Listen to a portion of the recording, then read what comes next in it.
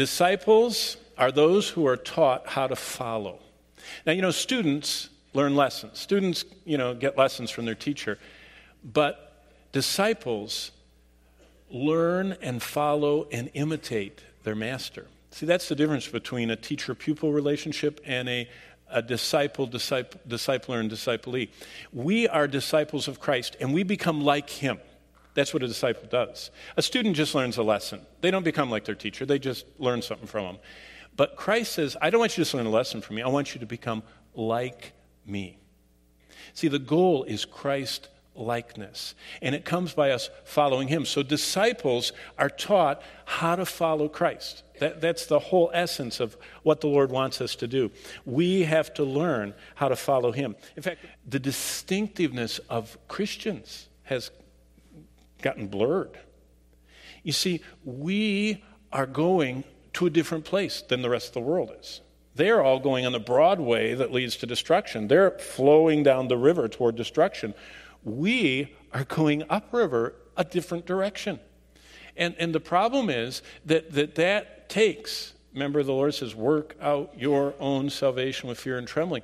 It takes great effort to say no and to deny ungodliness and to go against the flow. And so what's happened is that instead of teaching people how to follow the Lord, many believers aren't even following him themselves, and they're just flowing the wrong way down the river. So disciples are taught how to follow because we learn and teach people how to follow by example. Now, this is, and as I get to this next point, this is probably the part that most people have trouble, and that's when I slow down at the coffee shop or at the lunch room, and I look them in the eye and I say, has anyone ever taught you how to follow Christ, not in a lecture setting, but actually you watch them do it? And you know what most people say? Maybe, like I had godly parents and I watched them, but nobody has actually ever, you know what I mean? Every sport, you don't learn it by reading a book. You learn about it, but you learn it by being there and having someone that knows it better than you saying, no. You didn't keep your eye on the ball or whatever you did wrong. See, we know how this operates, but it's amazing. We think that the church will operate just by people reading it in the book. And this is the singular difference between first century change the world Christianity and what we're coming to in Christendom in the 21st century. So what does it say in the Bible? Well, here are the two verses, and I'm going to show you four, and I could show you dozens, but there isn't enough time. And by the way, this lesson this morning would in no way be possible to do in one session sitting with someone, but I'm just kind of encapsulating it for you. Two verses. I'll divide them in half here. 1 Corinthians 4 is the top one. Paul says, therefore I urge you. Now look at Paul's discipleship message. Have you ever thought of looking someone in the eye and saying, imitate me? Now this Greek word is very interesting. Mimetes. In fact, we have an English word from that, mimic.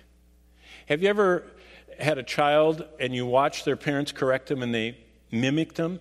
In our minds, mimicking is not a positive word. In the Bible, it is. In the Bible, it's the supreme compliment that you imitate someone. And Paul says, if you want to follow Christ, I urge you, imitate me, because that's the sum of my life, that I may know him and the power of his resurrection. I want to know Christ, and if you want to know Christ, imitate me. And Paul says, I want you, he told the Thessalonians, to imitate me, just as I have committed to a lifelong desire to imitate Christ. That's I'm not in Thessalonians yet. That's onward in the Corinthian epistles, 1 Corinthians 11:1. And so what Paul told the Corinthians is, I'm coming to your town. I'm going to live here for 18 months. I'm going to help you become followers of Jesus Christ. And the way I'm going to do that is, I'm going to live Christ in front of you. And I'm going to let you see me at work. Remember, he worked in the leather worker shop. I'm going to let you see me at church, in the small group, and I'm going to let you see me in everyday life. And I want you to imitate me in every way that I imitate Christ. Now, he didn't say, do everything I do, wear everything I wear, go where I go. He says, every part of my life that's tied to Christ, you should examine that, find the tie to Christ, and imitate that. Paul presents first in most of his letters, he starts off with heavy-duty doctrine. And then he goes into what the response or our duty is. Now, in Greek, you can see this clearly because it's the mood in the grammar of the sentences. This is called the indicative, the doctrine, the opening part.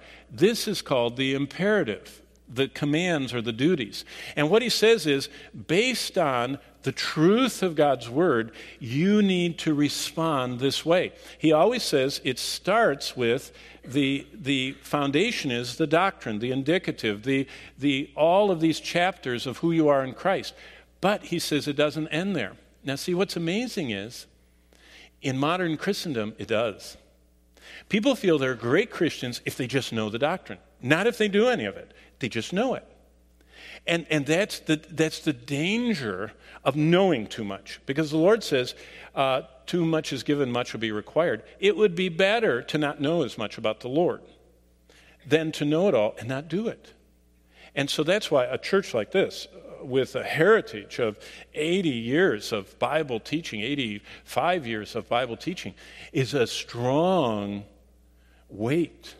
Because the Lord says, I'm going to require of you all of this doctrine you know, and I'm going to see how much of it you responded to. So Paul said, I'm coming to you, and you're mostly people that knew very little about God. And he says, I'm going to teach you, but I'm not just going to tell you facts. I'm going to show you for you to imitate me. Now he goes on, and here we see in Ephesians 5 and in 1 Thessalonians, he says the same thing. This is Ephesians 5. Therefore, be imitators of God. Now, remember what I showed you? Ephesians 1 through 3 was all of those, predestined, conformed, chosen in him before the foundation of the world, heavy-duty doctrine. And he builds on that, and starting in chapter 4, and now we're in chapter 5, he says, because of all this truth, imitate. Imitate God the way I am. And he goes on to say it to the Thessalonians, and he commends them. He's writing this after he was at their church. He says, you became, Paul's only there 6 weeks in Thessalonica. And he said, you became followers of us and of the Lord. In other words, in every way we follow the Lord, you did that. And how did they do it? Having received the word. See, Paul always says following Christ is tied to you imitating me, which is based on the Word of God. You can check whether I'm following the Lord by looking in the Word of God. And that's why we have the Bereans. Do you remember the Bereans? They're the ones that Paul stopped on the way to Thessalonica. In Acts 17:11, he says that they examined the Scriptures to see whether what Paul was saying for them to follow, whether it was in the Scriptures.